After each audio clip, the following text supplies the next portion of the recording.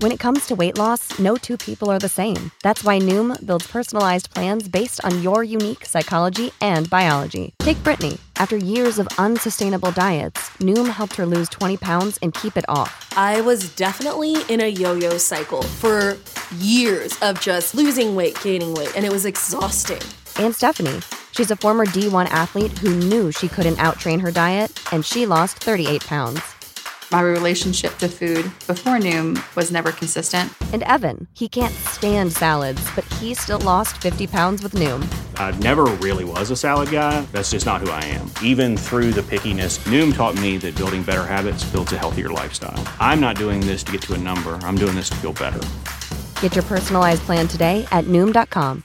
Real Noom users compensated to provide their story. In 4 weeks, the typical Noom user can expect to lose 1 to 2 pounds per week. Individual results may vary. Still, there are times when I think what a terrible mistake I've made with my life. Yeah. Well, I'm sure we all have these thoughts from time to time.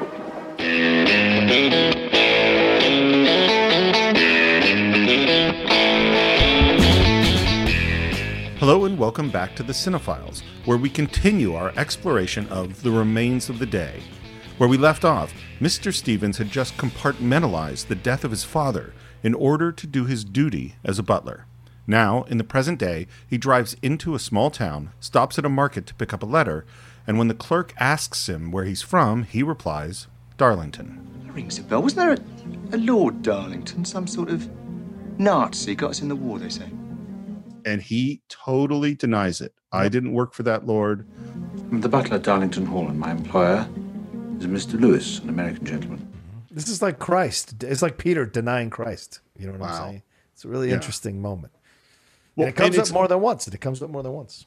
My first reaction was, wow, that's a crazy metaphor. But my second reaction is actually, I totally agree, because Peter's whole identity is Christ, is based on Christ. That is the most important. So, because what Stevens is denying here isn't just Lord Darlington. He is denying the key. We just saw what I think is his most heroic moment, continuing to serve Lord Darlington at the time of his father's death. Yeah. And now he is denying that identity, 20 years later. Yep. I hear the young ladies from Germany have arrived. Yes, my lord, they're just outside. And in come these two girls, and he tries to speak German to them, and he's very nice to them. And then we hear that they're going to work there. It's like, well, this is odd. And then these beautiful cars pull up, and we have more servants and more lords, and we also see these guys dressed in black shirts. And probably most Americans don't know this, but there were the black shirts in England, and they were pro-fascist, anti-Semitic, connected to a bunch of people in government, and not good guys. Gentlemen, you speak of Jews and gypsies, Negroes, so on and so forth. But one has to regard the racial laws of the fascists as a sanitary measure, much overdue, in my opinion. And the lord there, who's the guy who I think is Sir Geoffrey, has the black shirts with him, says, you cannot run a country without a penal system. We call them prisons. They call them concentration camps. And in the midst of this, he's also asking if the soup is, has meat in it. And it's just, and they talk about labor. And he says, believe me, no workers strike in Germany, and everyone's kept in line. And then no wonder this country is going down the drain. But where have I heard this before? It's same arguments every generation. Oh, no wonder the country's going to shit because of this, because of the drug, the hippies. No wonder the country's going to shit because of these kids. They don't pay attention. They're out there, doing coke and watching 80s movies and glow sticks. And it's every... Wait, can we do that? Yeah, well, no, not anymore. But like in those days, I mean, every generation has a complaint about the previous generation, man. That's just the way it always is. And it's always, but I don't think this one is generational. You don't think we're talking about foreign people coming and taking our jobs or people of color? We're doing that now. We do it every generation. We try to what is it? Scapegoat immigrants or religious people of a certain religion or something. That's what I'm talking about. Yeah. Right. But what I thought you were saying was more the this generation looking at the younger generation and what they're doing and judging them, which I think obviously is a thing that happens. But I don't think that's what's happening. I think it's more the second thing you said of scapegoating, because this is about labor and, you know, rich people. Yeah. And of course and it's so funny to be the butlers being invisible allows these people to say terrible things about the lower classes right in front of them because they don't think of them as human. Good point. We're in maybe the most casual scene we ever see Stevens. He's sitting with Mr. Benz, who is another butler who has arrived, Tim Pigott Smith, and they're listening to music and they're smoking and they're having a couple of drinks. And Mr. Benz is like, you've made yourself a very cozy little nest here. And they talk about whether or not he's contented.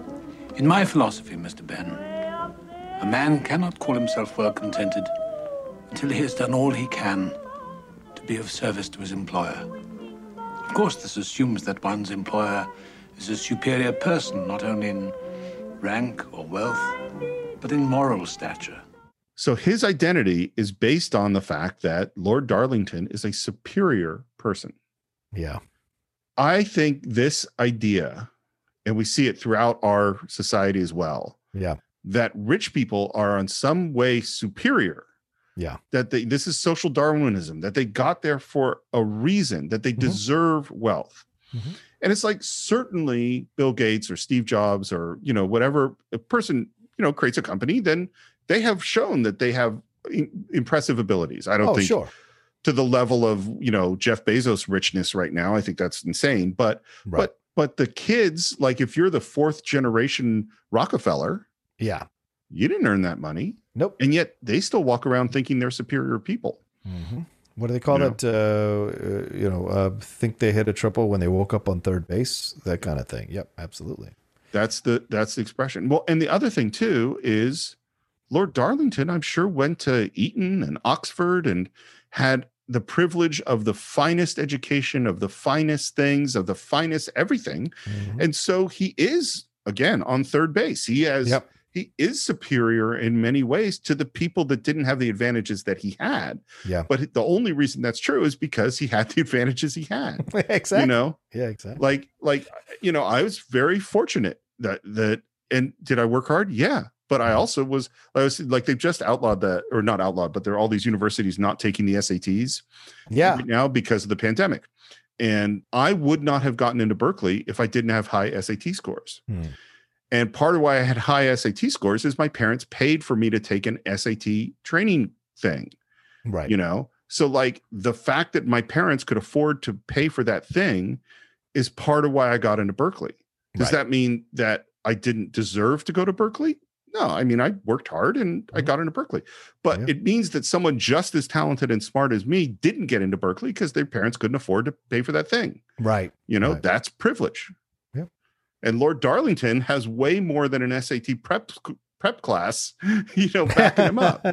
That's true. Very, very true. And in your opinion, what's going on up there has moral stature, does it? And Stevens doesn't want to hear any of that at all. He's listening to the music. And he says to listen to the gentleman's conversations would distract me from my work. Is that true? Does he not listen, or does he listen and chooses not to hear? I think Stevens has heard every single line that's been uttered in that house. That's what I think too. He's just choosing not to be a part of it. Yeah. Then in comes Miss Kenton with some fresh soda for their drinks. And they ask her to stay, and she you know, leaves. And Tim Pigott Smith watches her walk away. Good looking woman. And then this moment is so interesting because we hear that she had worked with Mr. Ben at some other place and that the place wasn't the same as soon as she left. And then Stevens, who's had a few drinks, says, I'd be lost without her. He's really revealing it. Yeah. And then in the next moment, he kind of makes it more, you know, a first-rate housekeeper is essential in a house like this one. But that's not what I think he said. I think he wasn't saying the house would be lost without her or she's a great housekeeper. Yeah. I think he was saying I'd be lost without her. Yeah. He's talking about himself. Absolutely. The German girls, which we find out, of course, are Jewish girls, are working at the fireplace as the Lord walks by. And he is reading a book, which we hear in voiceover, that is a very logical and very detailed explanation for pure anti-Semitism. Yeah. And I don't know what the book is. I don't think that's from Mein Kampf. But it is just, as a Jewish person listening to it, it's just horrible. Stevens, we have some refugee girls on the staff at the moment, I believe. We do, my lord. 2 housemaids, Elsa and Irma. You'll have to let them go, I'm afraid. So, first of all, he doesn't say that I want to let them go. He says you have to let them go. Right. This is just like the birds and the bees. Yep. It's an awkward thing, and it's like, you have to go do them. It's regrettable, Stevens, but we have no choice. You've got to see the whole thing in context. I have the well-being of my guests to consider. And Stevens, to his little bit of credit, says, may I say they work extremely well. He tries to push back a little bit. He tries a little pushback, to stop it from happening. Senses this isn't a right thing, and maybe influenced by having had that conversation with Mr. Bentz, as you said, maybe that with a younger, by the way, that's a younger butler. Right. And, as I said, things are changing in the world that this film takes place. And maybe having had that conversation, he feels the little impetus to step and push back a little bit. But of course, James Fox shuts it down. I'm sorry, Stevens, but I've looked into this matter very carefully. There are larger issues at stake. I'm sorry, but there it is. They're Jews. We just finished a great episode of Falcon and Winter Soldier. And there's an interaction between Sam Wilson and the new Captain America. And Captain America is like trying to convince him to be on his side, to fight with him against what's going on in the show. And he says, I'm trying to be the best I can be, and it would really help if I had Cap's wingman by my side. And that's Sam says in that moment, it's always that last line. And it's true, right? We've seen that in interactions. We've seen that in movies. And in this moment, the same thing. It's always that last line. Well, Stevens, they're Jews. He's been talking all around it and then finally puts it on the table blatantly. And it's terrible. Yeah. Well, and in that whole, honorable man thing. Yeah, exactly. Like, and it is also, by the way, in addition to being anti-Semitic, it's a class thing because these are poor people. These are servants. Right. They're not worthy. In addition to being Jewish, he doesn't think of them the way he thinks of his German friend who killed himself. Great point. Doesn't think about putting them out, having them suffering to figure out how to pay their bills or whatever. Why? Because there's a personal connection to them. So what matters? It doesn't matter what happens to them. We just need them out. You're right. It's pick and choose. Yeah. I'm amazed that you can stand there as if you were just discussing orders for the larder. I simply can't believe it. You're saying that Elsa and Irma are to be dismissed because they're Jewish. And Stevens, who is, again, it's his identity is to serve the Lord. The Lord made the decision. Yeah. That's it. We can't question it. And Emma Thompson's fantastic, of course, and says, I'm telling you, Mr. Stevens, if you dismiss my girls tomorrow, it will be wrong. A sin, as any sin ever was one. And this gets into another point that's going to come up much more later in the movie. Stephen says, there are many things you and I don't understand in this world of today. His lordship understands fully. It's not just an abdication of status or that I am inferior to this person in terms of status or serve them. It is, we can't know stuff. The higher classes know things that we can't know. Mm-hmm. That is the position that he is taking. Yeah. So this, even though he knows that this is wrong, or he thinks it seems wrong to him, but the Lord must know more than me. Mr. Stevens, I warn you, if those girls go, I shall leave this house. And now we have an interview with a new person to be a new maid. And it is Lena Headey. Yes, young Lena Headey. 20 years old at the time. Yeah. And Stevens thinks she's unsuitable. She doesn't have good references. She doesn't have as much experience. She's not suitable. She'll do well. I'll see to it. And Stevens, and again, this is such a dick move at this moment. He is smiling because he thinks he has something on her. He says, didn't you say you were leaving because of the German girls? And I think it's like seeing that she didn't live up to the choice she made makes it okay the choice he made. Right. You know what I mean? Right. Battle again for pointing out the faults of the other. You know, exactly. This eternal battle. And then this is Miss Kenton is the only person who expresses real emotions and truth in this movie. She says, I'm not leaving. Oh? I've nowhere to go. I have no family. I'm a coward. It's such an admission of truth. It is saying, I firmly believe this. I still firmly believe this. And I'm scared. And this is my home and I cannot leave.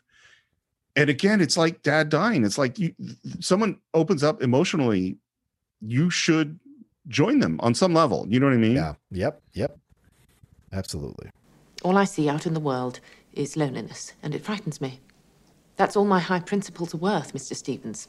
He takes it in, and he says, Miss Kenton, you mean a great deal to this house. And Stevens struggles for his words. He says, you're extremely important to this house, Miss Kenton. And what he's saying, what he wants to be saying is you're important to me.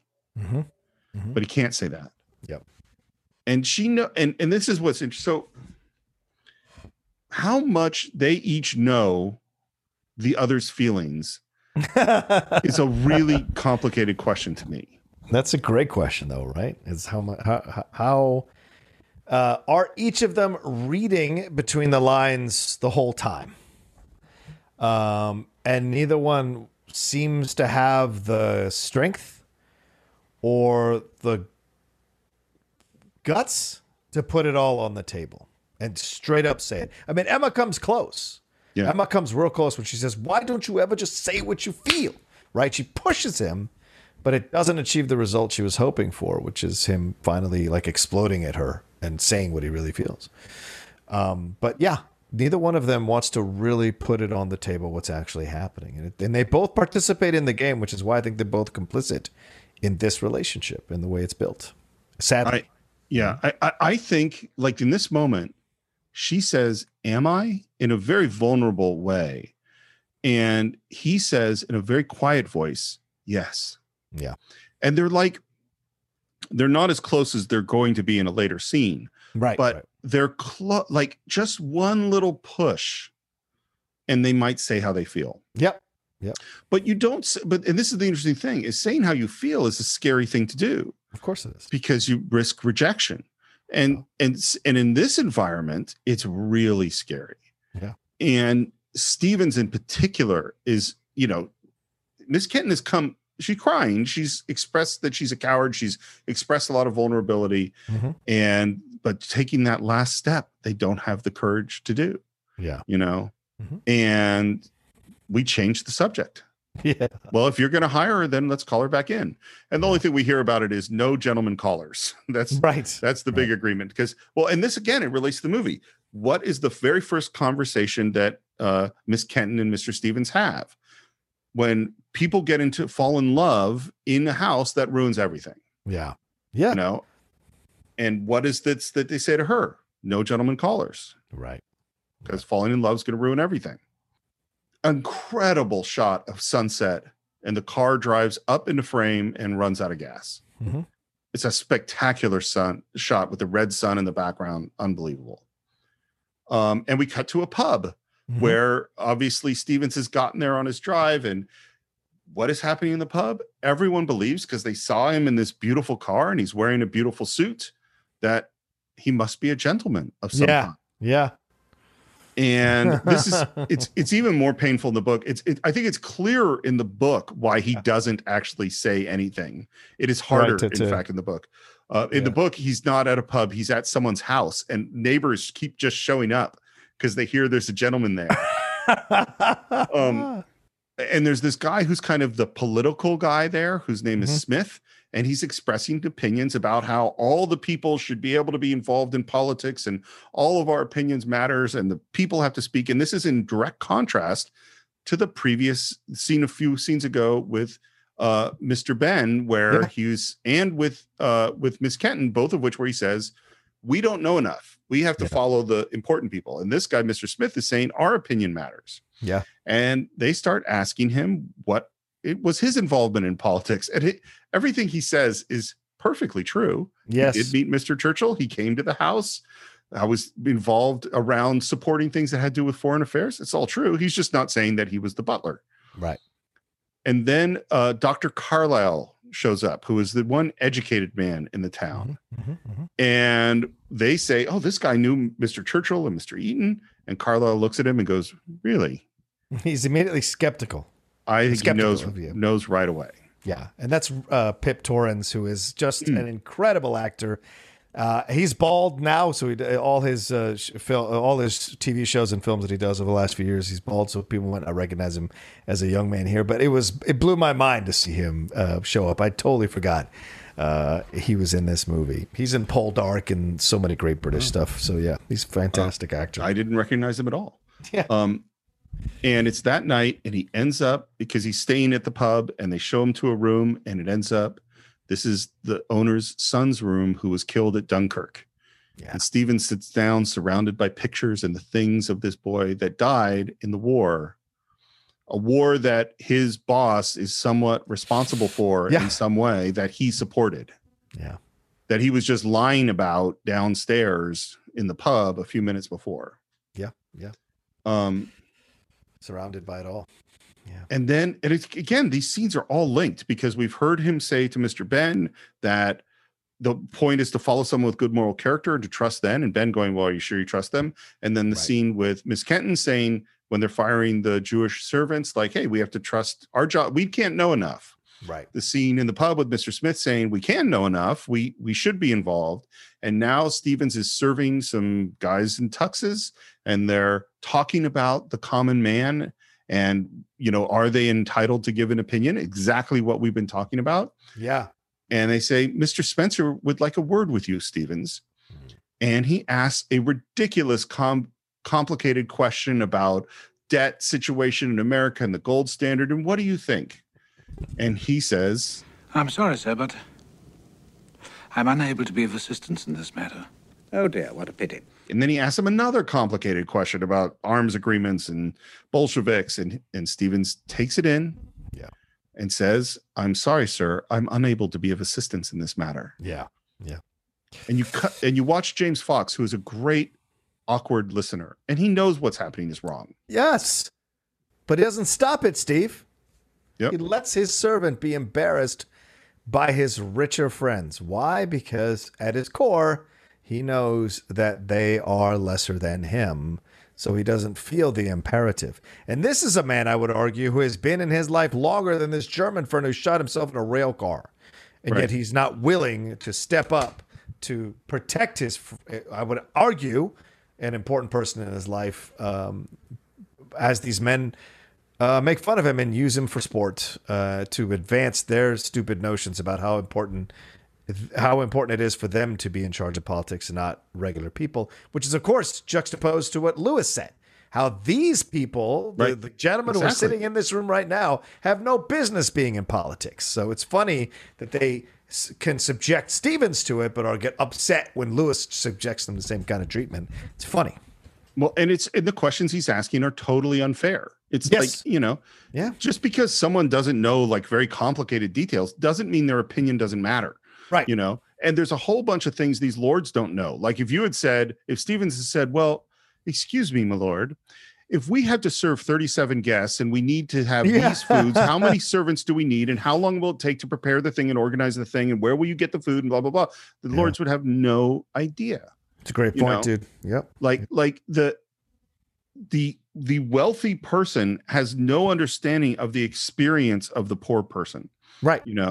And so and yet the wealthy person or powerful person in all societies, including ours, feel perfectly comfortable making decisions for those people. Mm-hmm. Mm-hmm. So, and I love when the third question is coming and you see Stevens, he knows it's going to come again. Yeah. He knows that he just has to stand there and take it. And it's brave and sad in this weird way, watching him prepare himself to take this. And he again says, I'm sorry, sir, I am unable to be of assistance in any of these matters. He's holding the cup again, like he does at the beginning of the film, to the lords, just standing there until they take. So he has to stand there and take it. It's just the same thing. And this, asshole goes, "This I have now proven why democracy doesn't make any sense." Right. That's basically what he's saying. Right. These people's opinions, how could we possibly accept the opinions of a millions of people like him? Thank you, Stevens. Thank you, my lord. Thank you, sir. What a jerk. Yeah. Horrible. We're back in the present driving with the doctor who had offered him a ride. And he says, I hope you don't think me very rude, but you aren't a manservant of some kind. And I think Stevens is relieved. Yeah. Yeah. He said, and he says, yes, I was a butler, and that he's at Darlington Hall. And the doctor says, oh, wasn't Lord Darlington, did he have something to do with appeasement? And first thing he says is, Sorry, sir, I never knew that, Lord Darlington. My employer is an American gentleman, Mr. Lewis.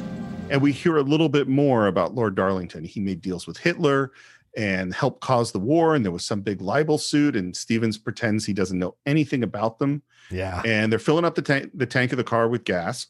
And Stevens says, So I must confess that I failed to tell you the truth. I did know Lord Darlington, and I can declare that he was a truly good man, a gentleman through and through, to whom I'm proud to have given my best years of service. he doesn't say that in the book. He says nothing. Wow. Yeah. Wow. And this is why the character in the book is more painful. Yeah. Right. Than this character. This character at least admits the truth on some level. Yeah. And we get in the same thing of the doctor trying to figure out, well, did you share his opinions? Yeah. And he goes, well, I was his butler. I was there to serve him, not to agree or disagree. Right. By the way, that one of the things Ishiguro said is that we are all butlers. He says it's tempting to all of us to say, let's leave it to someone upstairs. I'm just trying to do my job. I'm just trying to protect my life. This is so funny you say this, Steve, because this is something that Scarlett Johansson is getting a lot of pushback on, because she said recently people get upset when actors don't have a point of view or about politics. The thing is, I didn't choose to be a politician. I'm an actor.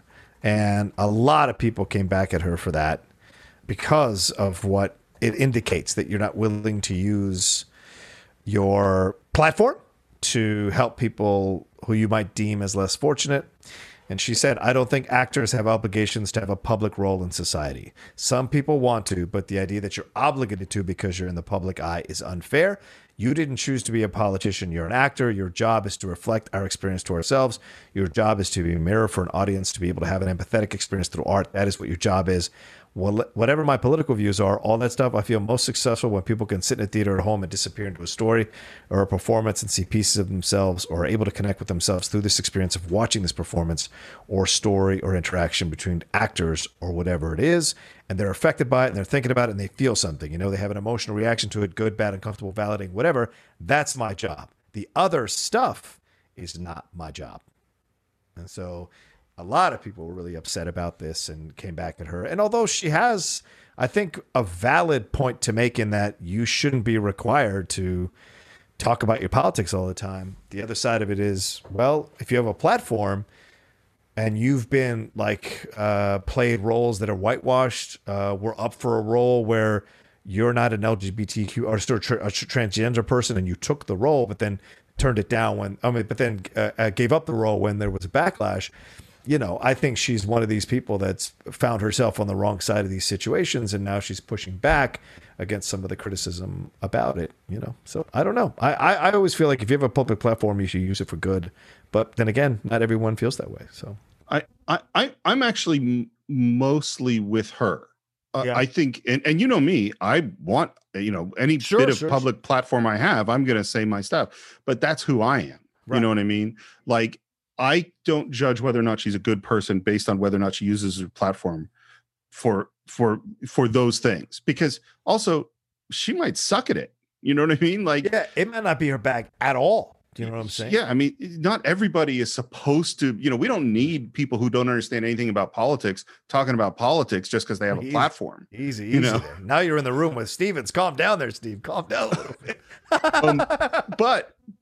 But it's also, what choices does she make in her life? you know, like, because I do believe with great power comes great responsibility, and that the richer you are and the more famous you are, the more your actions affect more people. Yes. So the choices of parts that she takes is one of those things.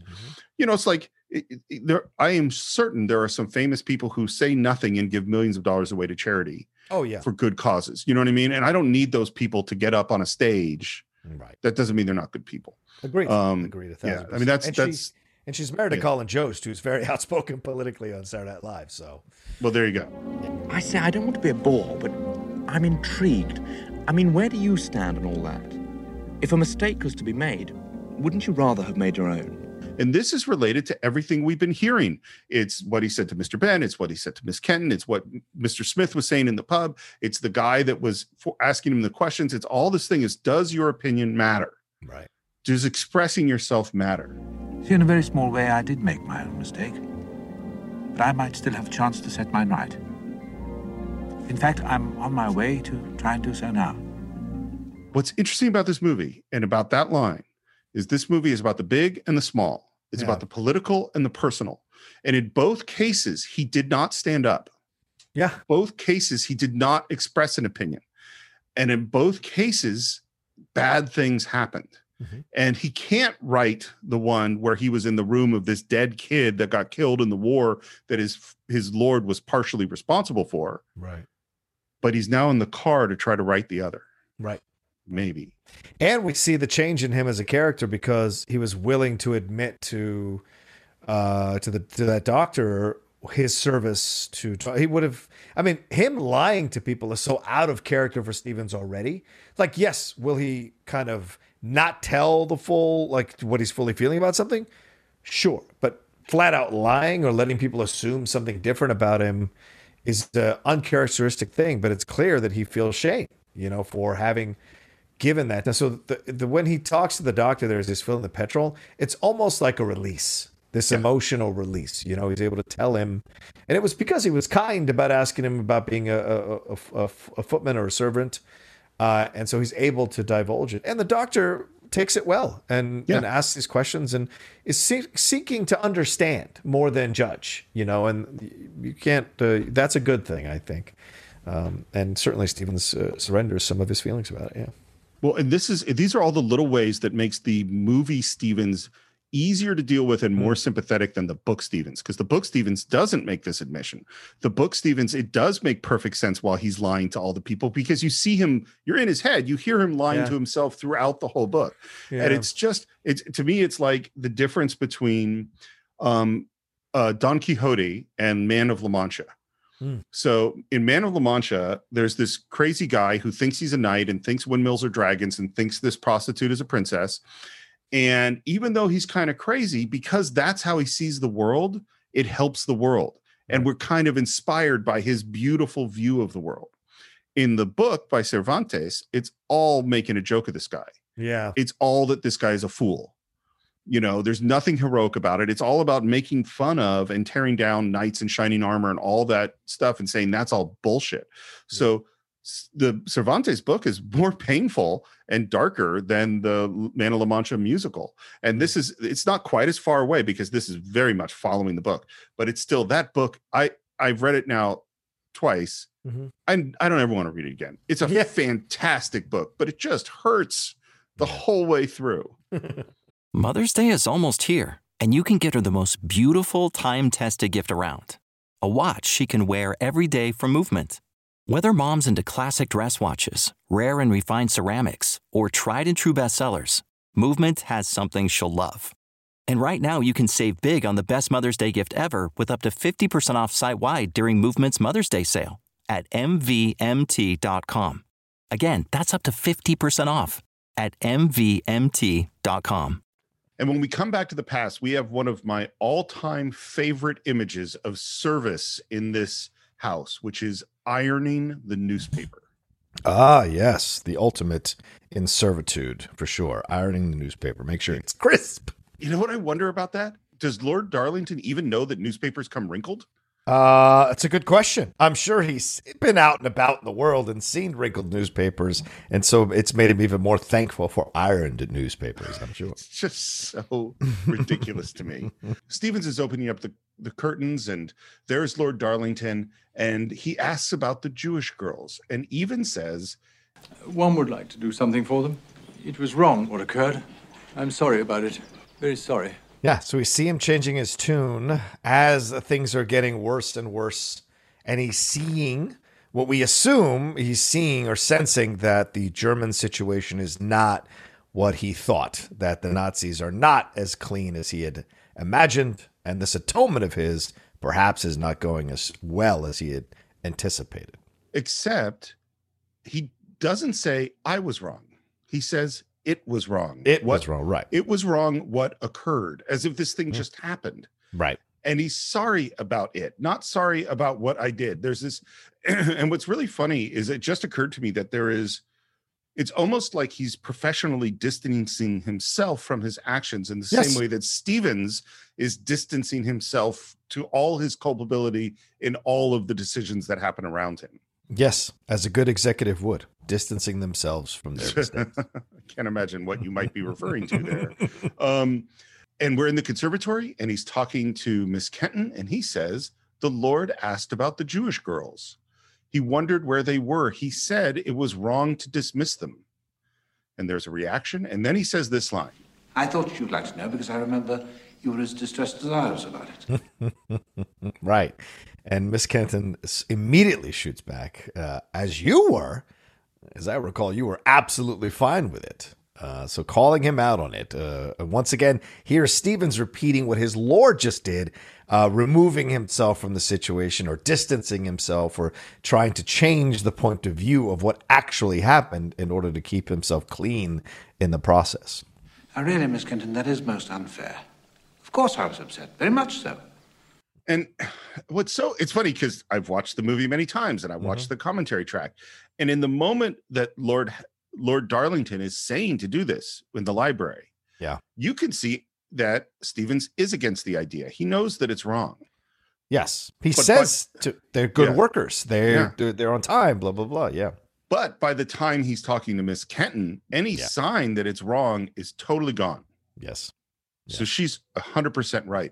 And I love what she says. She says, I wish you had told me at the time. It would have helped a great deal to know you felt the same way. Right. And then this line, I'm certain, is not in the book. Why, Mr. Stevens? Why do you always have to hide what you feel? Yeah. And this is the break we've been building to in the film. This real honest, finally someone says it.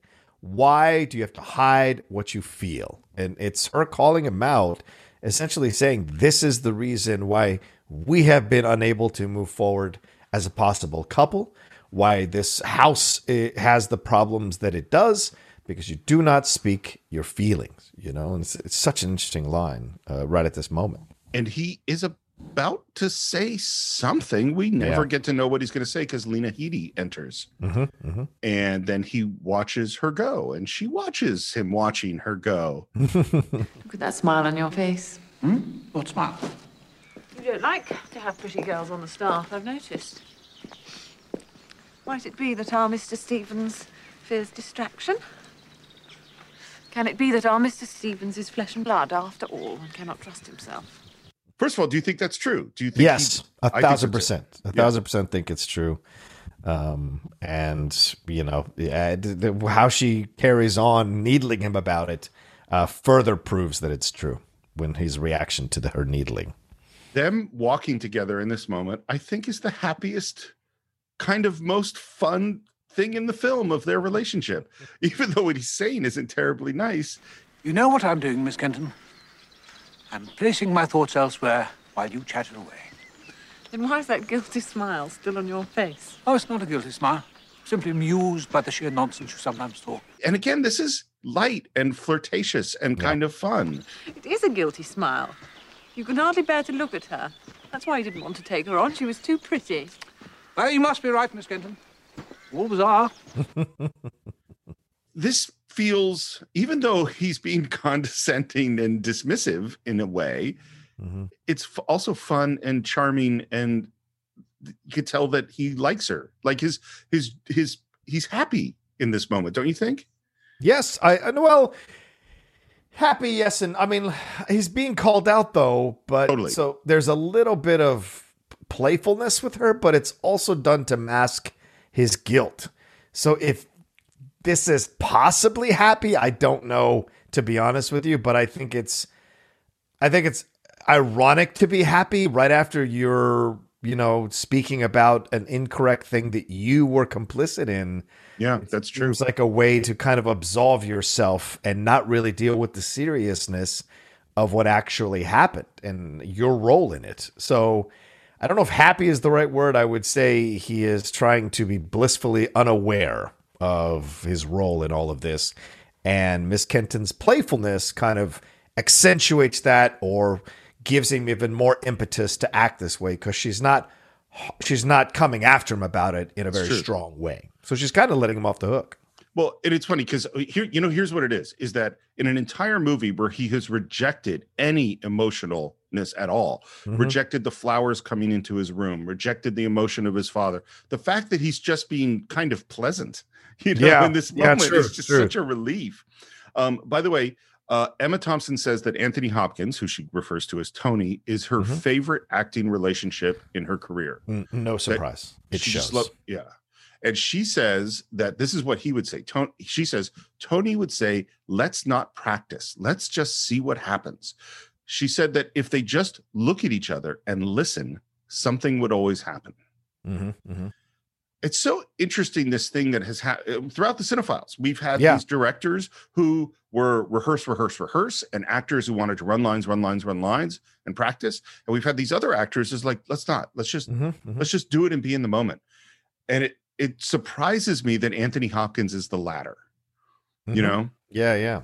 Because he seems so refined and controlled and like he's chosen everything he's doing, but I don't know. This is the inherent thing here, isn't it? That we can be so deluded by someone who is acting so proper, acting so correctly, acting, conveying a certain level of status. They couldn't possibly be horrific or terrible or make mistakes, even if it's played by someone like Anthony Hopkins, who we revere and respect.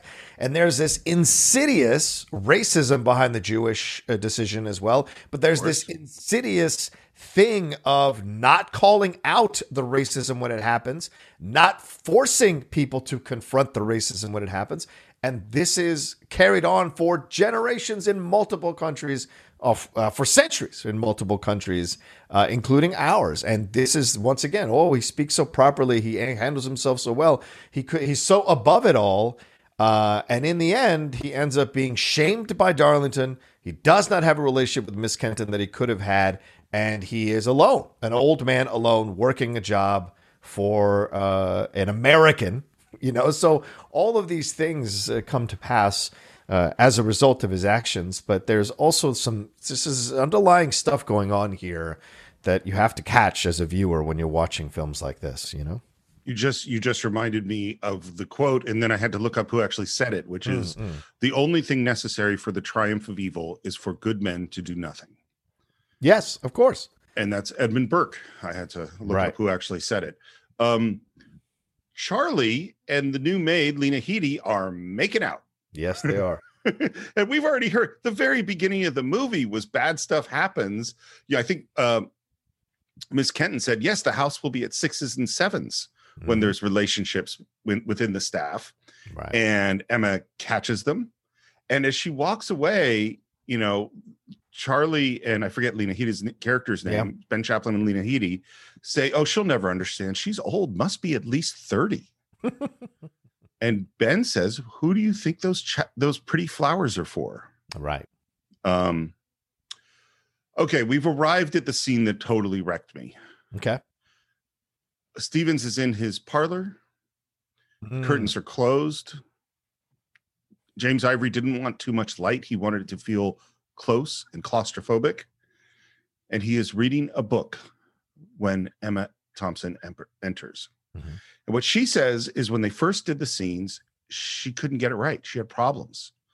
And what she finally figured out was that she can't, and I think this is a really interesting acting thought, and I'd love to hear what you think of it. She said, I was coming in with too much intention.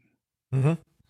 What do you think that means? I think that's absolutely correct. There is what she's essentially referring to is, I wanted to make the scene happen and make it very obvious what I was doing and what I wanted the result of the scene to be, which is, of course, there in the lines, there in the interaction. So that's what she's essentially saying. I came in with too much of a force when this is a very, very subtle scene, deftly subtle, even though every move echoes volumes. It is so subtle in how it progresses throughout the scene. So if she's too aggressive or she's too intentional, then the scene loses its subtle power, which is what you want to get out of a scene like that. If it's overt, you lose the simplicity that you've spent the whole movie developing between these two people. You know, this is the closest they come to consummating these feelings that have been building between them for the entire movie and their entire relationship. I think that's totally right. And here's the thing I think of is, having worked with and seen through teaching a lot of young actors, they'll frequently come in and play the end of the scene. Right. You know, like the scene ends in the big fight, so they come in with the fight energy. And it's like, no, the character's not there yet. Like Miss Kenton at this moment, when she's walking into this room, she doesn't think anything is important is going to happen. Right. She's just walking into the room. And so if she walks in knowing that this is an important scene with too much intention, that ruins the scene. Mm-hmm. Here's what Anthony Hopkins, this was the advice he gave to her. He said, he told her, think of those afternoons where nothing's happening and the air is still and heavy, a fly buzzing in a window pane, nothing to be done, nothing needing to be done. And that stillness comes in at this moment. Mm-hmm. I think that is a beautiful bit. I mean, he's the actor, but it is a beautiful bit of direction. It's just, this is how it feels. Yeah. This is how you feel. Yeah. So that when what happens, it's a surprise, as these things usually are when they do happen. What are you reading? A book. Yes, but what sort of book? It's a book, Miss Kenton. Book. And she reaches for it, and he pulls away. Mm-hmm. The vulnerability of Anthony Hopkins in this moment of just clutching this book. Yeah. It's so small and it's so powerful. And it becomes flirtatious in this really strange way. Mm-hmm. What's the book? Are you shy about your book? No. Is it? And he literally backs himself into a corner. He almost collapses. His body folds in upon itself. Is it racy? Racy? Are you reading a racy book? Do you think racy books are to be found on his lordship's shelves? And again, she asks to see the book. And he clutches it to his chest and says, please leave me alone, Miss Kenton. Does he want her to leave him alone?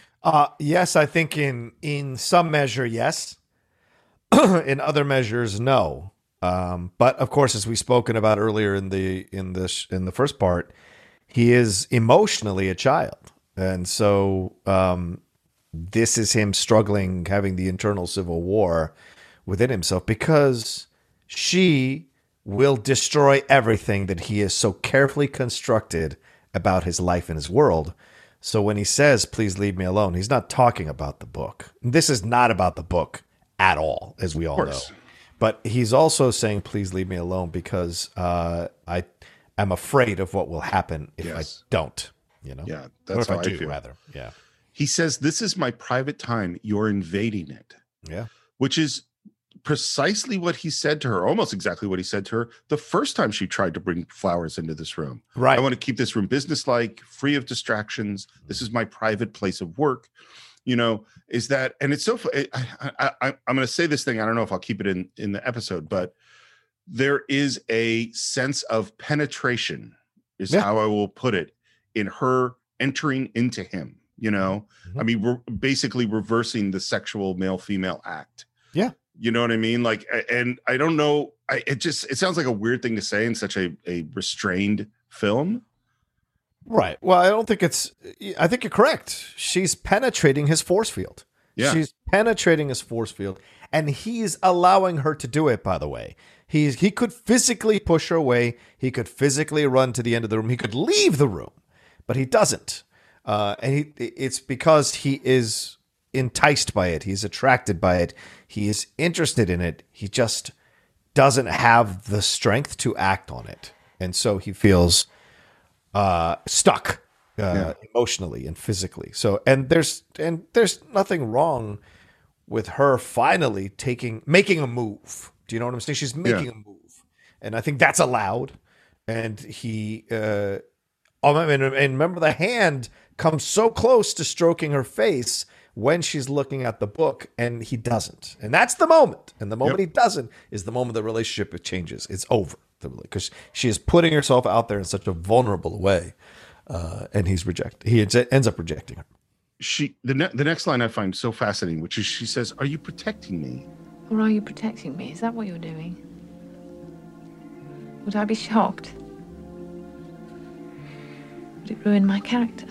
She's so flirty. And what I think she hopes that it is a racy book. I think, just as in the previous scene, it was, do you not like pretty girls? Or do you fear distraction? Is our Mr. Stevens flesh and blood? If it's a racy book, then he is a human, a sexual creature, a person that she could have a relationship with, a person that is hiding something really interesting. Right. And she moves forward. She's very, very close. And if you watch Anthony Hopkins' eyes, he's looking at her mouth. Yeah. In this moment. Yeah. And she literally has to pry his fingers off the book, like Anthony Hopkins, like Stevens had to pry his father's hands off of the mop earlier in the film. They're so close to each other. Yeah. And his hand, as you say, is right next to her face. Emma Thompson said she could feel the warmth of his hand next to her face. Fantastic. And she looks at the book and she says, "It's not scandalous at all. It's just a sentimental old love story." And we're in this moment. They're so close to each other. This is the moment in most movies where people kiss. Yes, they would normally kiss. Yes. And I think he is a tiny breeze. If a breeze hit him in just the right way, he would kiss her. That's how close he is in this moment. I read these books, any books, to develop my command and knowledge of the English language. I read to further my education, Miss Kenton. How often do you think he reads romantic, silly, sentimental love stories? I don't know. It's a good question. Maybe a lot. I think he reads them all the time. I think he reads them all the time. Yeah. And then he says, "I really must ask you, please, not to disturb the few moments I have to myself." That's like a slap in the face. Right. It's a rejection. It's a full-on rejection. It's like I said, he rejects her at the end. Yeah. And she heads out very upset. Emma Thompson said, "This scene was so intense. At the end of it, she was close to fainting on every take. Could barely catch her breath." This scene, I remember seeing in the theater, and I was sobbing. I don't know why it hits so hard to me. And maybe it's because I'm a restrained person too. Sure. You know, I'm not emotionally terribly demonstrative, and so I relate a lot to Stevens. But you know what you said earlier? You said in the first episode about him being an emotional infant. He looks like an infant. He looks like a child in this scene. Yes, 100%. She's breaking, as we all do when we're like, our walls are down and we're fully exposed, and by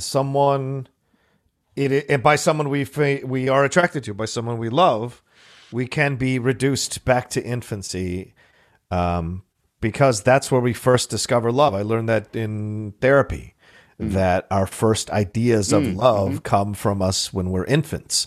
So it stands to reason that we can be reduced to being infant-like when we are in love, because that's what we kind of unconsciously or subconsciously resort to. Yeah.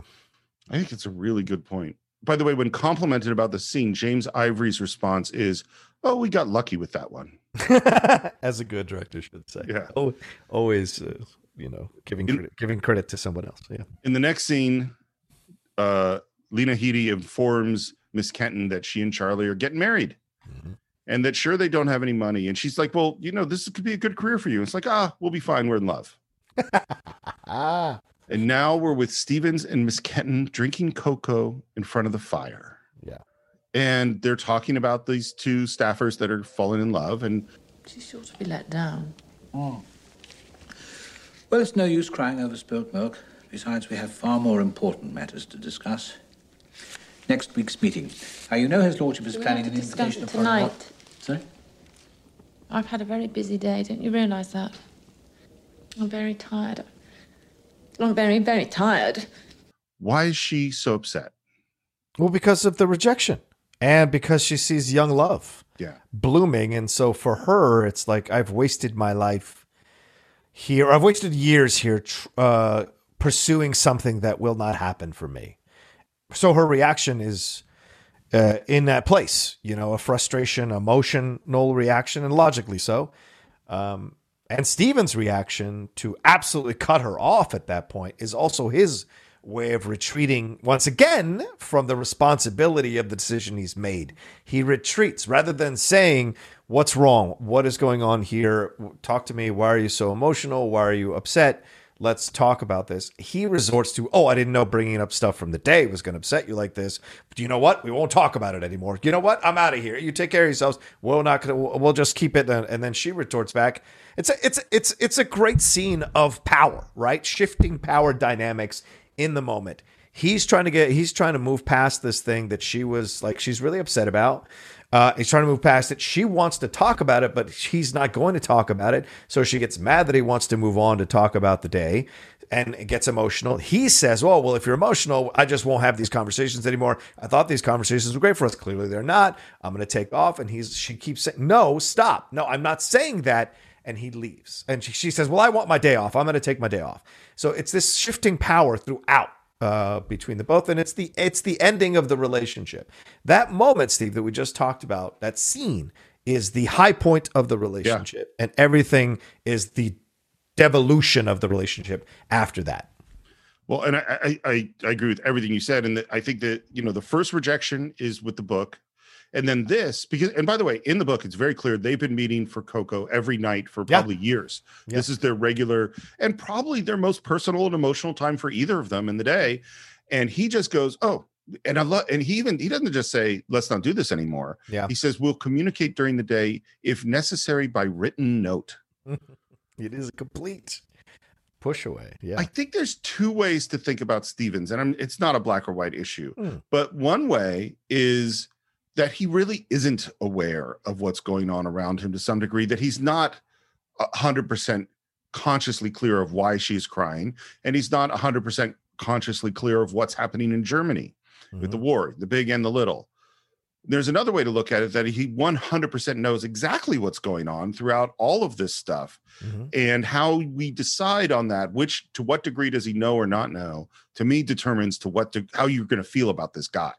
I'll throw a third one out there for you. Okay. I think that he doesn't want to know. Yes. So I think there's not knowing, there is knowing, and that there is a consciously and actively deciding not to know, not to find out, right? He doesn't ask about the Germany stuff. He doesn't ask her about why she's upset, or he doesn't inquire to find out because he doesn't want to know. And his reaction to reject her in such a stronger way than he did with the book, he's saying, we'll just through written note, or only if we have to, we'll communicate, is his way of trying to reclaim some kind of power in the situation as well for himself, because he's probably upset at how close he came to consummating that relationship. I think that's what I think too, but I also think that the position of not wanting to know implies that to some degree, yes, because you can't not want to know something that you don't know exists. He knows bad things are happening in Germany. He knows that he is responsible for this. He knows that he's in love with Miss Kenton, and he's literally like closing that door in his brain to not have to deal with that truth. Yeah. He watches her from the window as she rides her bike away. He knows. I think he knows what he's doing. This is the end. And we're in the pub with Mr. Ben. And we hear, again, it kind of falls into something we've been talking about a lot, which is Mr. Ben didn't want to be in service because he he's felt. Look, if I don't like something, I want to be in a position to say stuff it. The rights of the people to have their opinions, to be responsible for their own ideas. Yeah, it's the changing of the guard, so to speak. Yeah. Yeah. But then I suppose I'm not a real professional, like Mr. Stevens. Again, this amateur professional thing. By the way, one of the things that Emma Thompson said in the commentary track during this scene is she said that the screenwriter, Ruth Power Jahabvala, said, anytime you want to change a line, let's talk about it. You're welcome to adjust lines. Wow. And Emma Thompson was like, well, you're the writer. You did this for a reason. We should never change that. And both James Ivory and the screenwriter were like, no, you can change it. And the actors were the ones saying, we're not changing a word, which I find really interesting. And rare. Yeah. And respectful on both sides, you know? True. And he says he doesn't want to go back in service. And he talks about starting a little shop or a boarding house in the West Country and asks if he can get her another shandy. Do you like a shandy? I've never had a shandy, and I can't imagine I would ever order a shandy, but sure. It sounds delicious to me. It's a beer and lemon soda. Okay. Mixed together. And at first she says no, and then she says yes. And now we're outside. Here's a funny one, John. While walking out of the pub, you'll notice that Emma Thompson stumbles a little bit into Mr. Ben's arms. Yes. Do you want to know why Emma Thompson did that? Cobblestones? She said, this is my Godfather moment. When Apollonia stumbles into Michael Corleone's arms. Except they were actually in love. And Miss Kenton and Mr. Ben, you could argue, were probably never actually in love. I just think it's hilarious that the thing that we spent like months on, that I found a reference to in the next film. Yeah. Supposing someone was to ask you if you'd like to come in on a small boarding house by the sea. And she doesn't know. And then he uses the name Sally, which she says that people called her when she's a kid. He says, suppose it wasn't theoretical, Sally. Mm-hmm. And then the kiss that she didn't have with Mr. Stevens, she has with Mr. Ben. Yeah. Outside in the rain. Emma Thompson says that she is desperate for a shag at this moment. That's her description. It's a very passionate kiss, and she pulls away and she rides off in the rain on her bike. There's a very weird scene with Lord Darlington in his bedroom, just really upset. Everything is weighing on him. He's, and you see the Jewish girls and the wars and everything. And he's not sleeping in his bed. He's sleeping in a camp bed he's set up in front of his bed. He's just obviously wrecked. Mr. Cardinal shows up out of the blue, says, oh, I've gone and got myself in a bit of a mess. Can you put me up for the night? And then starts asking questions. It's like, oh, what's going on tonight? Is there a special occasion? I am unable to help you there, sir. And then Stevens goes to talk to Miss Kenton because we have Miss Cardinal here and we have to deal with it. I shall see to it before I leave. Oh, you're going out this evening? Did he know she was going out this evening? Of course he knew. Yeah, absolutely. We agreed that Thursday is my day off. But of course, if you should need me urgently, it's... No, it's perfectly all right, thank you. Dude, ask her to stay. Yeah. Well, she's giving him one last chance. Yeah. One last chance here. The man I'm going to meet tonight, you know him, Mr. Ben. Oh, yes, Mr. Ben, of course, yes. He has asked me to marry him. Now she is the tiger under the table. Yeah. There's a big event going on again, just like before. Dad is dying, and there's a huge important event going on, and he has to put his emotions about Dad aside to deal with the big event. And now Mr. Cardinal has showed up because there's some other big important thing about to go on, and he's going to put his emotions aside. Yeah. And Miss Kent, she's given him every chance.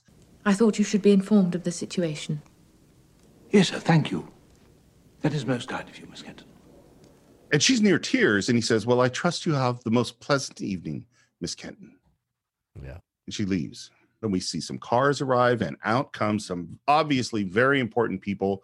Probably Neville Chamberlain and Lord Halifax are showing up, and some Germans showed up. Stevens is dealing with them, and the Germans, this is just so crazy, but they're looking at the art in this house. They're casing the place. Like, exactly. That's exactly what they're doing. Yeah, we're going to have this sometime. Terrible. And Stevens, when he's alone for a moment, he checks his watch, which is exactly what he did when his father was dying. Mm-hmm. It's like this moment to compose himself and focus on what he has to focus on. Right. And the big people are doing some big negotiation that's basically about, don't worry about Czechoslovakia. Nobody should die because of this Czechoslovakia thing. And they say Hitler is a man of peace. And then there's some bobbies there because they've been running security, and Miss Kenton came back and they grabbed her. Yeah. It's just crazy. What was that all about, do you think? I think literally it's like the president was there and the Secret Service was all around. Okay. And she wrote, that's exactly what I think was going on. Okay. All right. And that's in the book too, by the way. Oh, okay. All right. And then we have this conversation. I trust you had a pleasant evening. Well, did you have a pleasant evening? Yes, thank you. Good. Would you like to know what took place? I have to return upstairs. There are events of the utmost importance taking place in this house tonight. Even though the most important event in his life happened on her date. Yeah. Here's an interesting thing. They did this scene. They shot it. Mm-hmm. And James Ivory felt that Anthony Hopkins was not intelligible. He couldn't understand what he was saying. Oh, wow. And he asked him to do it again. Mm-hmm. And they had a huge fight. Wow. Hopkins was like, I did it. It's not going to be better. I'm not doing it again. And Ivory goes, I couldn't understand what you're saying. We have to do it again. And Hopkins, who sounds like is lovely and easy to work with, of course, just lost it, shouting on the set, went to his dressing room, would not come out. Emma Thompson had to talk him down and get him to come back to set. And what they said was, it was a really draining and emotional scene. I'm sure. And what's interesting too is apparently in this first take where he was not intelligible, Anthony Hopkins cried, had tears. Wow. And James Ivory, when he finally got him back, said, never do that again. Wow. And what I find so interesting about this, and you can see he's very restrained in this scene. Mm-hmm. I think this is both people totally doing their job. Mm-hmm.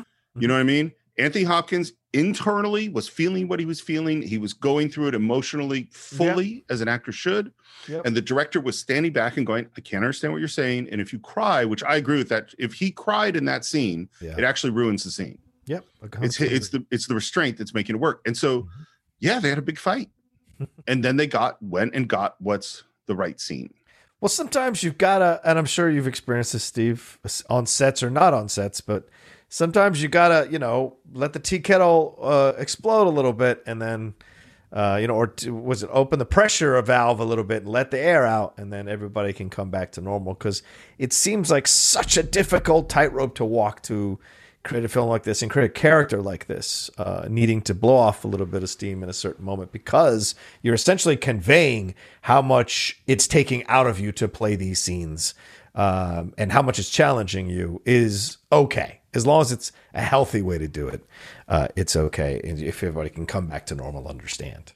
This is obviously a huge and long conversation, but for those of you out there who don't work in this industry, who've never acted, who've never worked with actors, you should know that and you're the actor, and I'll defer to your opinion, but for the most part, if you're going to play an emotional scene, to some degree, you have to feel those emotions. Oh, yes. You're not just pretending to be upset. Mm-hmm. You're upset, Yeah. And it can be draining and emotional and complicated. Absolutely. It takes so much out of you, for sure. She tells him that she accepted the proposal, and he says, congratulations. Am I to take it that after all the years I have been in this house, you have nothing else to say to me? You have my warmest congratulations.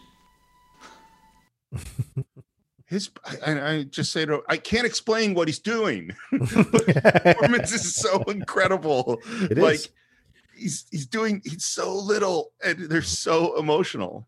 It's completely restrained. He's not going to give her what she's looking for, because he cannot surrender his pain. He cannot. It would cause destruction internally for him that he may not recover from. And then she, I will say, lashes out at him in what is the most brutal way to attack Mr. Stevens, which is his dignity. Did you know you have been a very important figure for Mr. Ben and me? Oh, in what way? I tell him stories about you, about your habits, about your mannerisms. He finds it very funny, especially when I show him how you pinch your nose when you put pepper on your food. That always has us in stitches. And again, he takes it in and says, Doesn't indeed. Well, please, excuse me, Miss Kenton. No. And he walks away.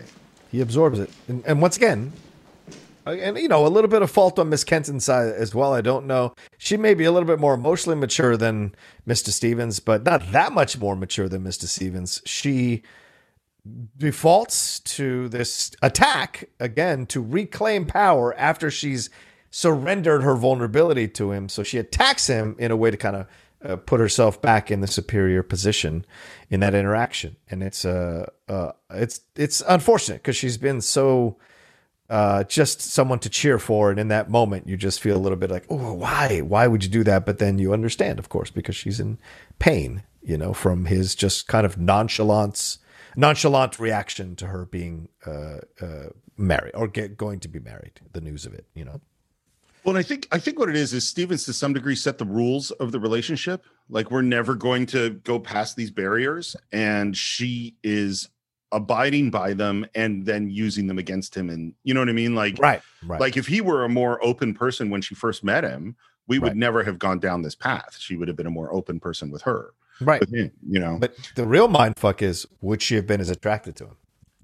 That is a fantastic question. Right. And I think the answer is no. Yeah, I think so too. Sometimes we chase the things we can't have because we don't think we're worthy of them. So we choose things that we can't have. So it reinforces that narrative within ourselves. And if anyone's listening, I had to discover that for myself in therapy, in relationships. If you go after people who are taken, who are unavailable, who are not giving you that emotional satisfaction that you're looking for, it is because you don't feel that you're worthy of it. And so you have to kind of navigate that within yourself. And I think in this situation, same thing. I think Miss Kenton was in this relationship with Mr. Stevens because him being unavailable to her was attractive to her for whatever reasons, you know, and Mr. Bent is all about her and she's not attracted to him. So if you look at this psychologically, there are some self-worth issues that Miss Kenton never negotiates, never navigates, never really resolves. And it leads to the impasse that we have at the end of the movie, her decision, you know. Totally. I agree with all that. And I also think that Mr. Stevens, with all of his control, is an impressive person in the way that Mr. Ben is not. Yeah, agreed. You know what I mean? Yeah, professional versus amateur. Yes, agreed. Yeah. We're with Mr. Cardinal, Hugh Grant, who really wants to talk to Stevens. And he says, Yeah, we've been friends a long time, haven't we? Do you think that Cardinal actually considers Stevens a friend? A friend in the loosest sense of the word that you can use it, yes. Associate more than anything else. So that's what I thought too. And then I just before we started recording today, I went, wait a minute. So Cardinal's dad dies. Yeah. We don't quite know how long ago. Mm-hmm. He might have been a little kid in this house, in this very formal house. Good point. He might have feelings about Stevens, who was there for him in a way that his father and godfather weren't. Probably. So there might be feelings of affection that are somewhat stronger, and he really wants to talk to him, and he really wants to discuss what's happening in the other room. And we get into the exact literal word for word lines of dialogue that happened when Stephen's father died. You're right. Yes, I'm perfectly all right, thank you. Not feeling unwell, are you? No. A little tired, perhaps. That is exactly what he said when he wasn't dealing with the emotions of the death of his father. Right. He tries to get him to sit down. And finally, he orders him to sit down. And to which I'm like, well, if you're sitting down because someone ordered you to, you're still being a servant. Yeah. I can't sit down, damn it. And then Cardinal goes off on what's going on in the other room, that basically they're making a deal with the German ambassador.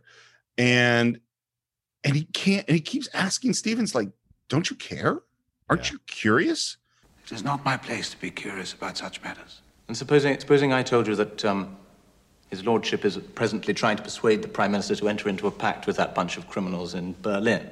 Stephen says, I'm certain His Lordship is acting in the highest and noblest motives. You do please realize that His Lordship's been the most valuable pawn that the Nazis have in this country over the last few years, precisely because he is good and honorable. This is important, right? And this what the interaction. Well, first of all, Cardinal to me is not someone you should definitely like feel that warm to, because in this moment he's using Stevens to get information. He's essentially doing to Stevens what is going to be done to him by the Lord Darlington's pals, when they constantly question him about what he knows and what he doesn't know.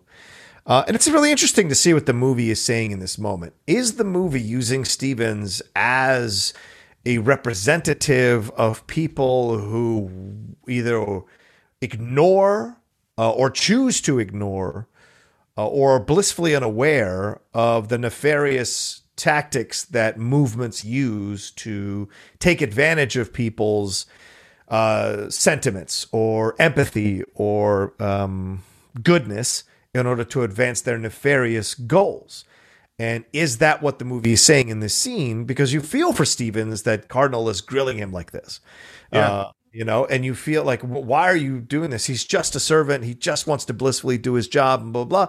But by the other side of it is, it seems like the movie is saying, you can't be this, because people like this, as you just mentioned the quote earlier, Steve, these are the people who stand by while this evil takes power, while this evil moves into a position to be able to do things that it does. And it's an interesting moment. And it left me with a lot to think about as I was watching it this time, as I think about our world, and how many people are so afraid to call out their parents or their family members or their friends for some of their more troubling points of views, or racist or misogynistic points of views, or, troubling points of views, because they don't want to have a problem. They don't want to cause a fight. They want to kind of ignore it, or they think there's no way to get through to them. And I think that's, in a way, indirectly complicit to creating these movements, or these movements getting stronger in our world. I think this is what makes this a really good movie. Yeah. Because at no point do we, other than the Germans who came in and started casing the place, right, there's no bad guys in this movie. Right. Like Lord Darlington is a good guy, an honorable guy. He's trying to do what's right. He wants peace. Is that Stevens is trying to do what he thinks his duty is to do. Yeah. Cardinal is trying to do what's right. And Cardinal doesn't hate Lord Darlington. Far from it. He loves him. That's what makes this so hard. And I think that presenting this complexity and presenting all these gray areas is what makes the movie good. And it's also this more realistic, Yeah, agreed. Things aren't easily divided up into good guys and bad guys. There's a moment I love where Cardinal says, Look, I hardly have to tell you how I feel toward His Lordship. I care about him deeply, deeply. And I know you do too. Yeah. And Stephen says, in a very odd, emotional way, yes, I do indeed. I think in that moment he is thinking about Miss Kenton. He's saying, yes, I care about her deeply. Yeah. Okay. Of course, I have no way of knowing, but that's what I think his beat work was. He's being tricked, Stevens. Don't you see what's going on here? Are you as deluded as he is? And I think that in this moment, Stevens is as loony as he is. The woman he loved just told him she's marrying someone else, and he knows that he could have her. Yeah.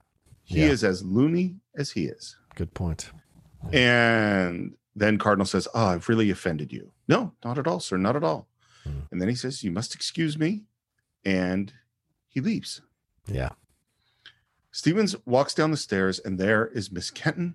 And she says, very, very upset, you mustn't take anything I said to heart. I was very foolish a little while ago. And he could say, that's okay. Or I'm sorry too. Or let's talk about this. Instead, he says, Miss Kenton, I haven't taken anything you said to heart. In fact, I can hardly recall anything you did say. Oh, man.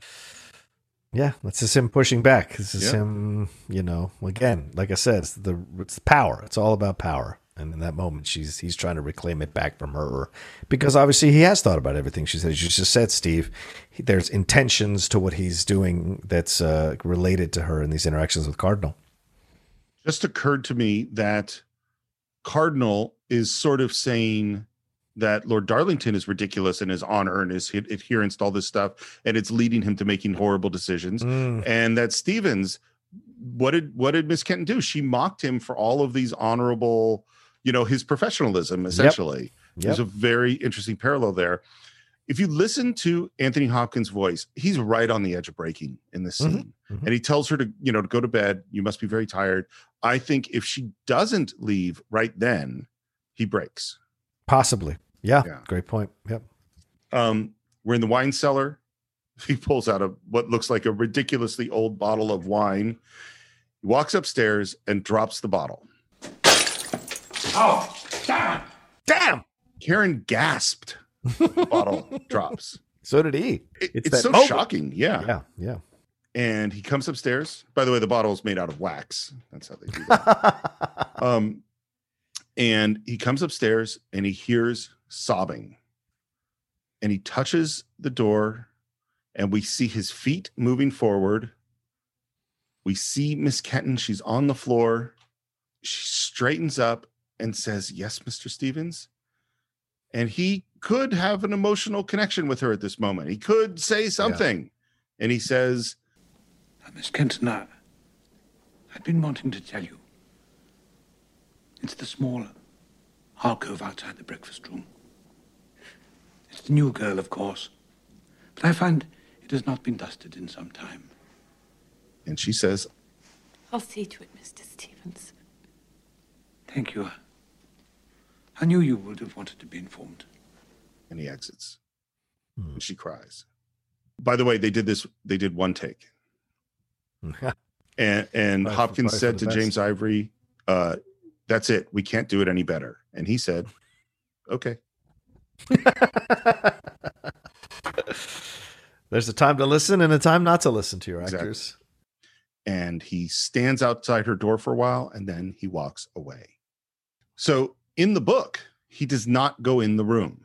Oh, interesting. And it's written really specifically. The way it's written in the book is that he kind of is thinking, I can remember standing outside her door in the corridor. And then for some reason, the memory is very clear to me. And I remember having a very, very strong certainty that behind that door, she was crying, even though I heard nothing. And I knew that if I opened the door, that I would see Miss Kenton crying. And that all he had to do was open up the door. And he remembers standing there in the hallway. He doesn't know how long. And he goes, it probably was only for a few seconds, but it felt like a very long time. And then he walked away. Right.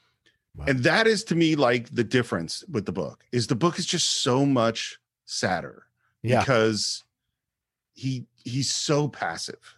Yeah. The scene is actually crueler because he goes in and doesn't acknowledge her crying. That's what I think. And I will throw this out there. Maybe people get upset at me, and so be it. So fuck it. But I think a female director does not direct this scene to have him stand over her in such a powerful position as she cries. It's almost a submissive position. It's almost fellatio position, Steve. And I think that is not it's the one scene in the movie that I was like, I fucking hate that you made this decision. And I love this movie. But in retrospect now, looking at it, and especially with the eyes of 2021, when you're more aware of these things, I think this scene would have worked better if he keeps his distance from her. But coming upon her like he's this giant monster almost, I just don't see the point of that, to be honest with you, because it puts her in some even more submissive position that she does not need to be in this moment of vulnerability and tears. It's funny because I actually dislike the scene too. I mean, I don't dislike it. They're brilliant actors. Of course. Beautifully filmed scene. But what I don't like about it is that I think to me, this scene is like, why does Miss Kenton like this guy? He's just horrible. It's a great point. The guy standing outside in the hall Yeah. Who thinks she's probably crying, but doesn't know for sure and doesn't come in. Yeah. Is not as mean as the guy that goes in and stands over her while she's crying and says nothing to help her. Right. And also that guy is way more delusional. I mean, it's a very different thing. Yeah. Because part of this is like, why does Miss Kenton like this guy? You know? Yeah.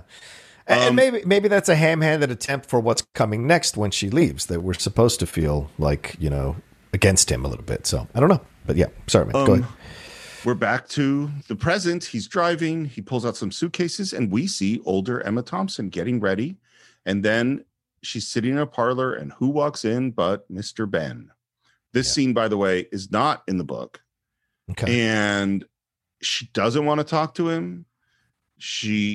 We hear that they never did open up that boarding house that they were going to. Yeah. And then he says that Catherine is expecting, their daughter is expecting, and she reacts, and suddenly she was pushing the guy away, and now they're coming together again because they're going to be grandparents.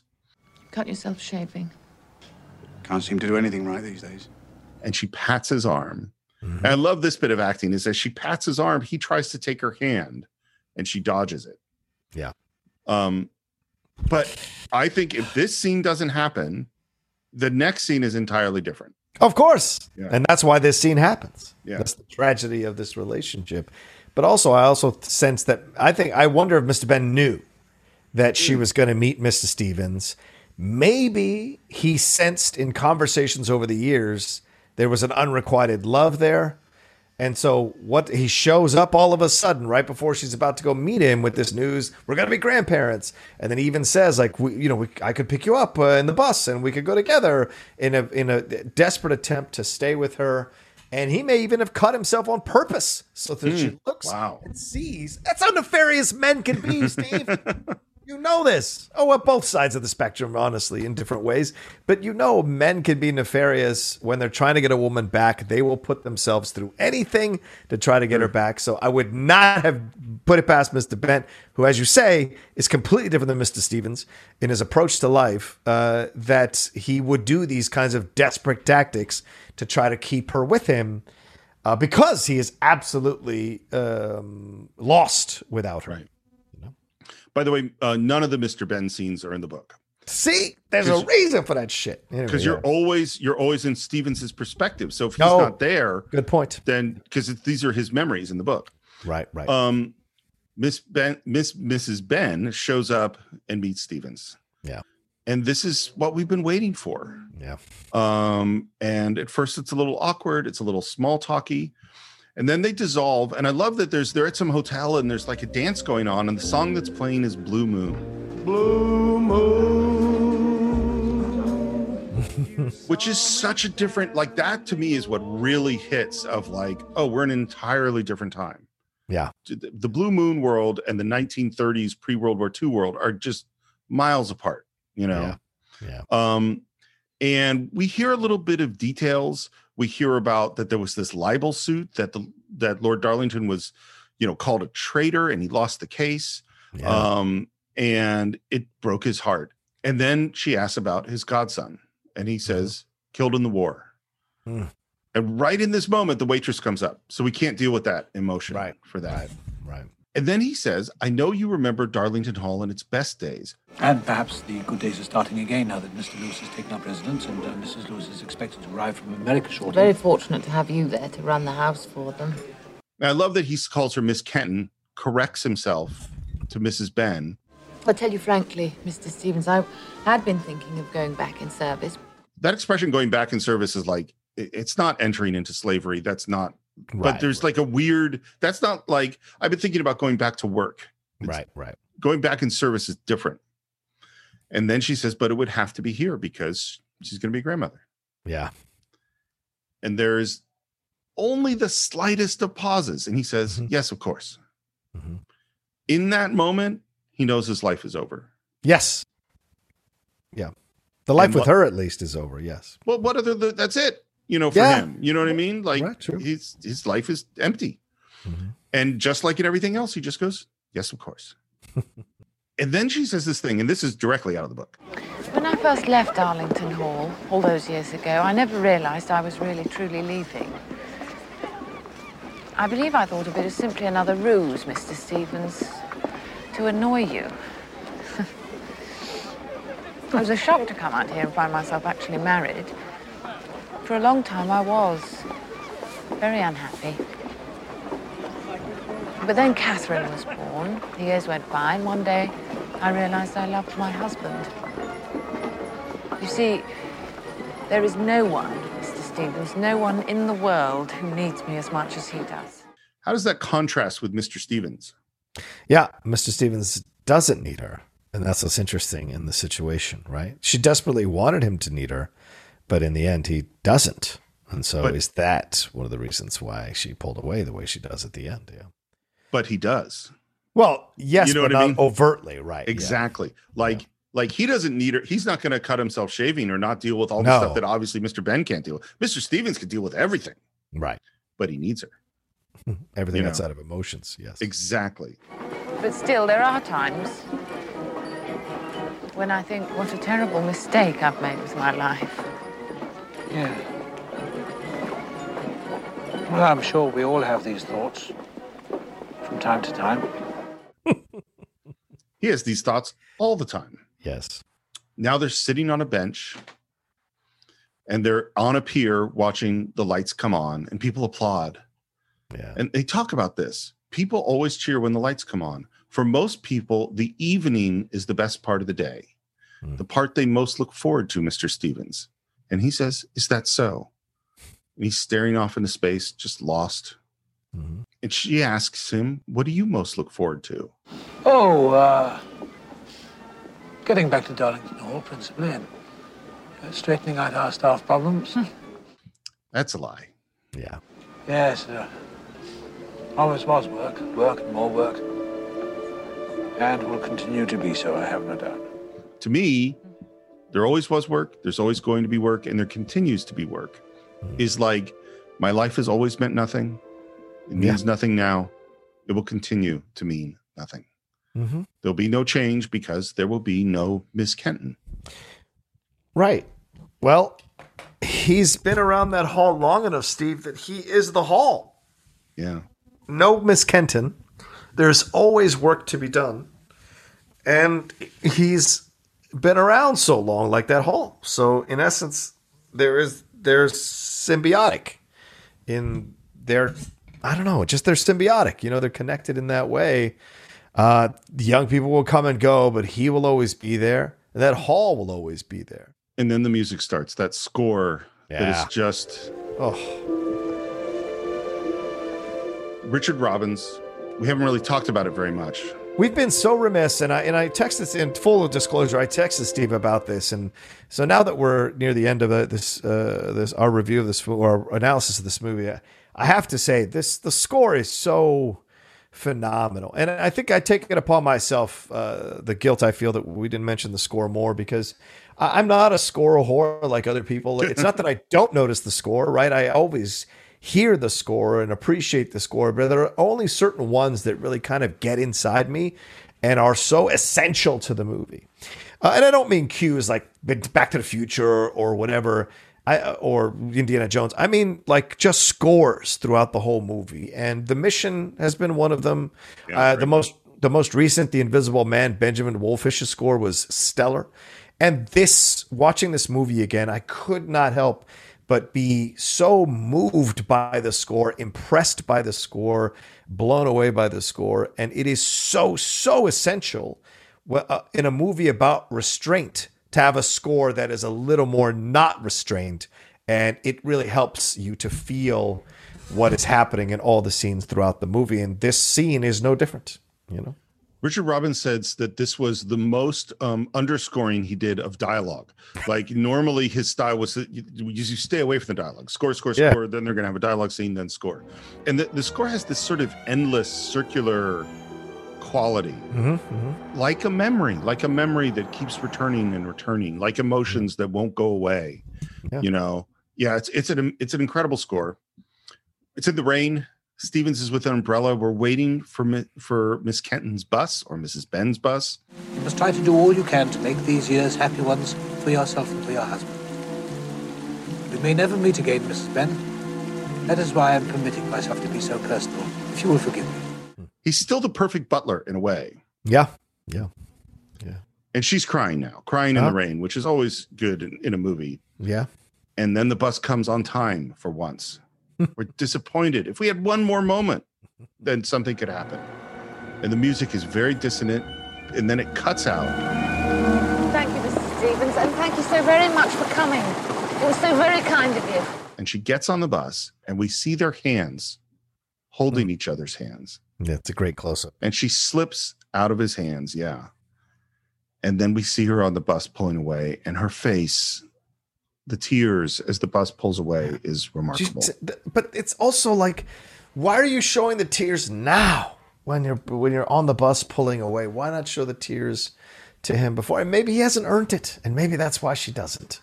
And I think she's crying for more than just the loss of Steve, it's the loss of the life she could have had, and also maybe feels a bit of guilt that she didn't make it happen herself, didn't force it somehow to happen. And now she really has to say goodbye to it, because maybe in her mind it had been always this possibility, as things were falling apart with Mr. Ben, even when Catherine was born and, there was a little more life, because she said for so many years, I was desperately unhappy. Right? Why was she unhappy? Because she was with a man she didn't really love. And so she had a baby, and that kind of gave. And how many relationships are saved by children, or how many relationships stay together because they have a kid? That happens. And Sure. And so with her in that moment, I think she's crying for more than just the loss of Mr. Stevens. It's the loss of that escape, that possibility, that thing that maybe she has fantasized about in quiet moments out in the backyard or by herself in the parlor room or whatever, that gives her a little bit of hope to keep going, that there's a possibility out there that could come to pass one day. But now it's really gone. So in essence, her tears are mourning the final, the resting place of this love, the coffin. What I try to imagine is how confident was Miss Kenton of Mr. Stevens' feelings for her? Was she, and it's somewhere between she was certain that he was in love with her, but would never say anything, to she was certain that he was not in love with her. And I think it's vacillated throughout not only their time together, but throughout the years. Like at the moment where she's standing in front of him and his hand's near his face and she's holding the book, she's 100% certain that he feels as she feels. But then when he doesn't, he just says, "Oh, congratulations," and has no other reaction. Then maybe he doesn't feel this at all. And I think in this moment of taking his hand and him saying goodbye, I think in this moment she's certain that he does love her. You know what I mean? And that's what makes it. But I mean, I can't imagine. Can you imagine 30 years of your life being in love with this person that gives you nothing? Yeah. I mean, nothing. Right. Well, at this moment, sorry, do you have something? Maybe, I don't know if it's, maybe you're right. Maybe I don't know where I feel on that. Is it nothing? I don't know, because he, like you said, he set the terms. In essence, she agreed to the terms by being a part of this game they played, but in the end doesn't give her what she wants, I think, or what she needed, I think might be a better, more correct, because I mean, in his own emotionally stunted way, he was connecting with her in some way, and between the lines, she could sense his affection for her, right? And so, but I don't know. You might be right. Maybe it's that, maybe you're right. I just don't know 100% where I stand on it. You know what? Here's where I think I stand at this moment, which is that I think obviously both the book and the movie have very critical things to say about Mr. Stevens. I also think there's a way to go to have some fairly critical things to say about Miss Kenton, because what the hell are you doing? Like, move on. Right, well, like the guy's not there for right, you. True, like, very true, and that's what I meant earlier. Walk away. That's what I meant earlier. Yeah. It's certainly something within her that she has not come to terms with or resolved with herself. And how many people get into those relationships because of that? So By the way, when they're screening this movie for the studio, at this moment, the president of Columbia yells during the screening, "Get off that bus." And the next thing he says is, when she doesn't get off the bus, he goes, "There goes $50 million." Yep, executives, what do you expect? Yeah. When Stevens gets into the car, there's just a look of total devastation and shock on his face because he knows there's no hope. His life that's it. Lewis is coming down the stairs. By the way, I think I mentioned before, the guy who there's Senator Lewis, who's this drunk in the 20s who makes the amateur professional speech. The guy who buys the house is a different guy. And it's a guy who's not a particularly nice guy. He wants the status he's an American who wants the status of having the real English manor with the real English butler. Mm-hmm. No, fair. And he is disappointed in Stevens, particularly because at one point Stevens, when he brings over some fancy guests, and the woman who is asking Stevens questions, trying to determine if he's the real deal as a British butler. And he denies that he worked for Lord Darlington. Right.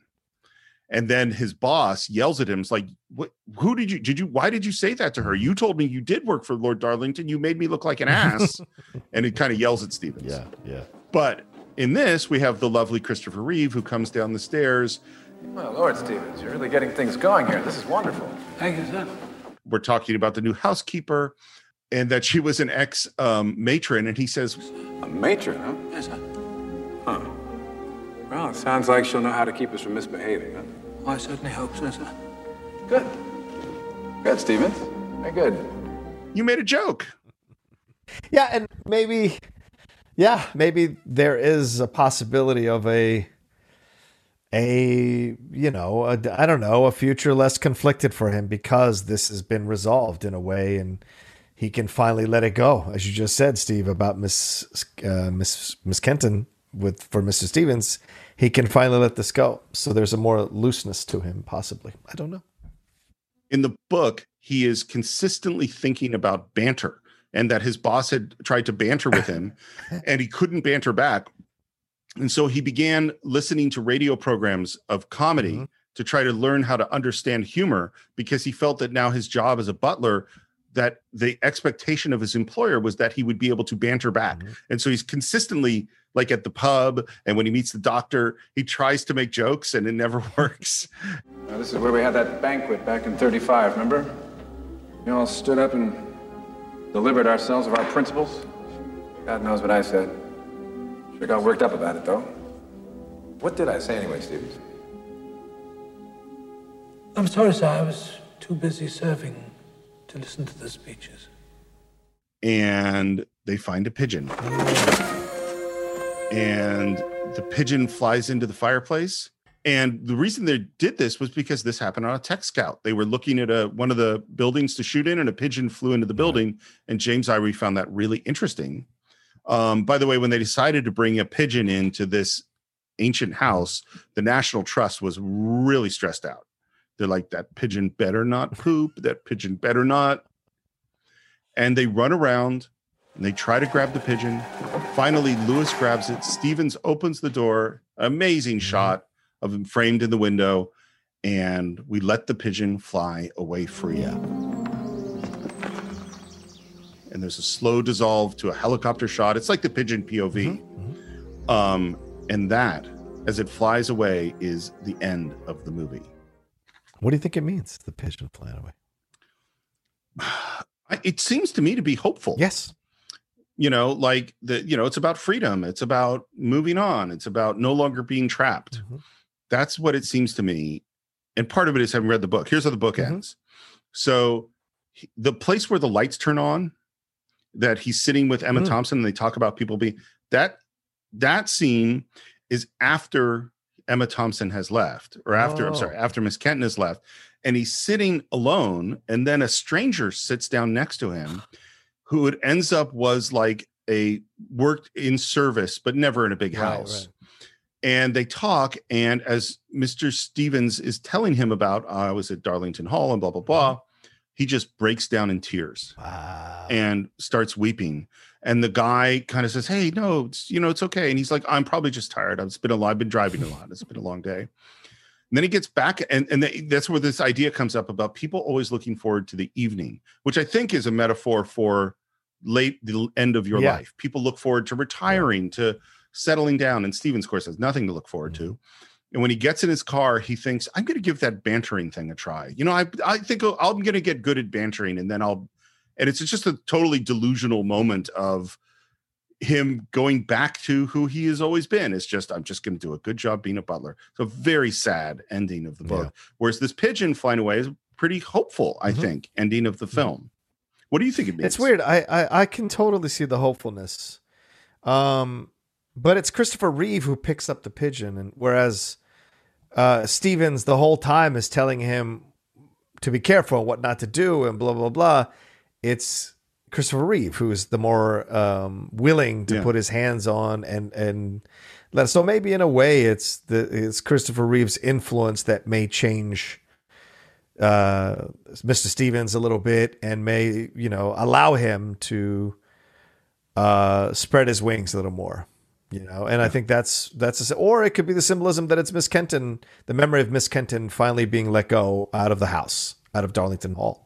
That's a possibility. She's flown away. She's the bird that got away. She's the bird that flew away from this place. Didn't want to be restrained from this place in this place anymore, and is finally, with the final scene between them, has been allowed to be let go from the hall and the memories of Mr. Stevens. I don't know. Maybe. I think that's ish what it is. Ish is good. Yes, ish I'll accept. By the way, the first cut of this film was 3 hours, and I love what James Ivory says about that. He says, you want to cut it down. He says, not just because no one will sit for a movie that long, but because but this is what James Ivory says. He says, but because you haven't done your job. You don't want to show anything that isn't good enough. You want to get rid of all the stuff that's not first rate. And that's what I think too. And there's I think there's 12 minutes of deleted scenes on YouTube for anyone who's out there listening to us who's curious to see what the stuff was that was cut. That The Columbia president was wrong. It was very successful. It made a lot of money. It was nominated for picture, director, actor, actress, screenplay, design, costumes, and score. And it won nothing. Incredible. Total blank. Tom Hanks won for Philadelphia that year, which is a spectacular performance. Holly Hunter won for Piano, which I haven't seen in a long time, but it's a good movie. But the big thing is that's the year of Schindler's List. Right. In no way, and I'll go to my grave on this one. In no way is Tom Hanks's performance in Philadelphia better than Liam Neeson's performance or Anthony Hopkins' performance, in my opinion. Forrest Gump, absolutely. Hell, I'd give it to him for Saving Private Ryan. But Philadelphia, I just feel like he wasn't quite there. Kind of like Tom Cruise in Born on the 4th of July. He's just figuring out how to really deliver a dramatic performance. And I just don't think it was earned for Philadelphia, in my opinion. And I feel like because a lot of people, are very felt that the gay community was underserved. I think a lot of people voted for Tom Hanks because of that performance, and also because they actually probably enjoyed it as well. But I just feel like, in my opinion, I felt like this performance is an acting class, and so is Liam Neeson's in Schindler's List. I saw Philadelphia in the theater when it came out. I've never seen it since. I thought at the time the performance was amazing. I think Anthony Hopkins' minimalist performance is just incredible. John, what are your final thoughts on Remains of the Day? Every once in a while, doing the show, we get to revisit a film that neither of us have seen in a bit, and we get to discover the joy of it again. And this is one of those films. And I am so glad that we got a chance to walk back into Darlington Hall and get to know Mr. Stevens and Miss Kenton again, get to see the world through their eyes a little bit. And I think it's an important film that gets lost in the shuffle. It gets dismissed as a period piece. It gets dismissed as a film from the early 90s when we were all into this English stuff. And in fact, I would argue it's the greatest of them. And yes, for all you Sense and Sensibility people and Howard's End people and whatever, this is my favorite of those films of that time. it is because of the incredible performance from both Anthony Hopkins and Emma Thompson, the subtle, deft direction of James Ivory, and that incredible score from Richard Robbins. And overall, the story, the tragic, unrequited love of these two people that just resonates and is almost epic-like in its depiction in the movie. There is so much connections between this film and Dr. Zhivago that could live within inside you if you're watching both of these films back to back. So it's such an incredibly film, a beautiful film, and a gorgeous film that if it touches you, if it connects with you, will resonate with you every time you watch it, no matter what age you are at. So that's my feelings. I think the thing I'm kind of struggling with a way to express is that there's a quality that Stevens is following that is called professionalism or dignity that I think is a truly admirable quality. Like if we said a person sacrificed, if a soldier dedicates their life to protecting their country and ends up sacrificing their life for their country, that's a hero. Yeah. If you think of like Mother Teresa dedicating her life to working with the poor, sacrificing, never taking time for herself, that's a hero. Although there's other things about the world of Mother Teresa that are maybe more complicated, but like these qualities of self-sacrifice are ones that are admirable. What's interesting to me is that the work Stevens is doing is exactly the same. Like if Lord Darlington had been Churchill, had been the hero, and you had the butler that was sacrificed everything they had to support that person, then we would say that he is a hero. You know what I mean? And that Stevens, from his position, he can't tell whether he's serving Lord Darlington or FDR or Adolf Hitler or Churchill. You know what I mean? The job is the same as the servant. Yeah. So I think what I think this film says to some degree is you got to look up and look around of what you are putting your life towards. What is it like? And that's why I think meeting the doctor and the people in the pub and Mr. Ben who say, hey, I want to be able to say stuff it, is that those people say, no, I need to be active. I need to know what's going on. I can't blindly serve. Right. And the other thing that I think is that because there's the political part of this movie and there's the personal part. The idea that he is sacrificing his personal part, the death of his father and his true love for this thing, is actually for Stevens a total defense mechanism and is totally there to not deal with his emotions. You know, is that he is afraid to deal with his actual feelings. And so he retreats to duty in order to not deal with that stuff. And so it's like, because he could say, hey, don't marry him. I got to go do this thing right now. Let's talk. But he doesn't do that. You know, he could say, I cannot deal with my father's death right now. I have to do this thing, but then I am going to deal with it. But he doesn't. So much strength goes in to protect him from the emotions he doesn't want to feel. He has an indomitable will to not do what he is afraid of, which is actually feel stuff. So that's what we think of The Remains of the Day. Of course, we'd love to hear what you think. You could visit us on Facebook, do a search for the Cine-Files. You can subscribe to the show on Apple Podcasts, on YouTube, Spotify, Stitcher, Amazon, Audible, Google Play, whole bunch of other places. Leave your comments on YouTube. Please, please, please continue to review the show on Apple Podcasts. We're still just hovering right under 1,000 reviews. And I would like to cross that 1,000 review line. That seems important. Let's go, people. Get on it. If you want to buy or stream the show, you can do it on our website, cinephiles.net, through Amazon Prime. You can follow the show at Cine_Files on Twitter, the Cine-Files podcast on Instagram. You can follow me at SR Morris on Twitter, SR Morris1 on Instagram. John, how about you? You can always follow me at The Roca Says on Twitter and on Instagram and see all the stuff I'm doing there. And also come on over to my YouTube channel, youtube.com/John Roca Says. And of course, listen to me on the Geek Buddies podcast, on the Top 10 podcast, and assorted other places. So there you go. And look for some new announcements coming possibly very soon. We shall see. Ooh, I like new announcements. I don't even know what these are. So I'm very serious. I'm going to be waiting with all of you to find out what the new announcements are. And I think that is it for this week. We will see you next time for another great film on the Cine-Files.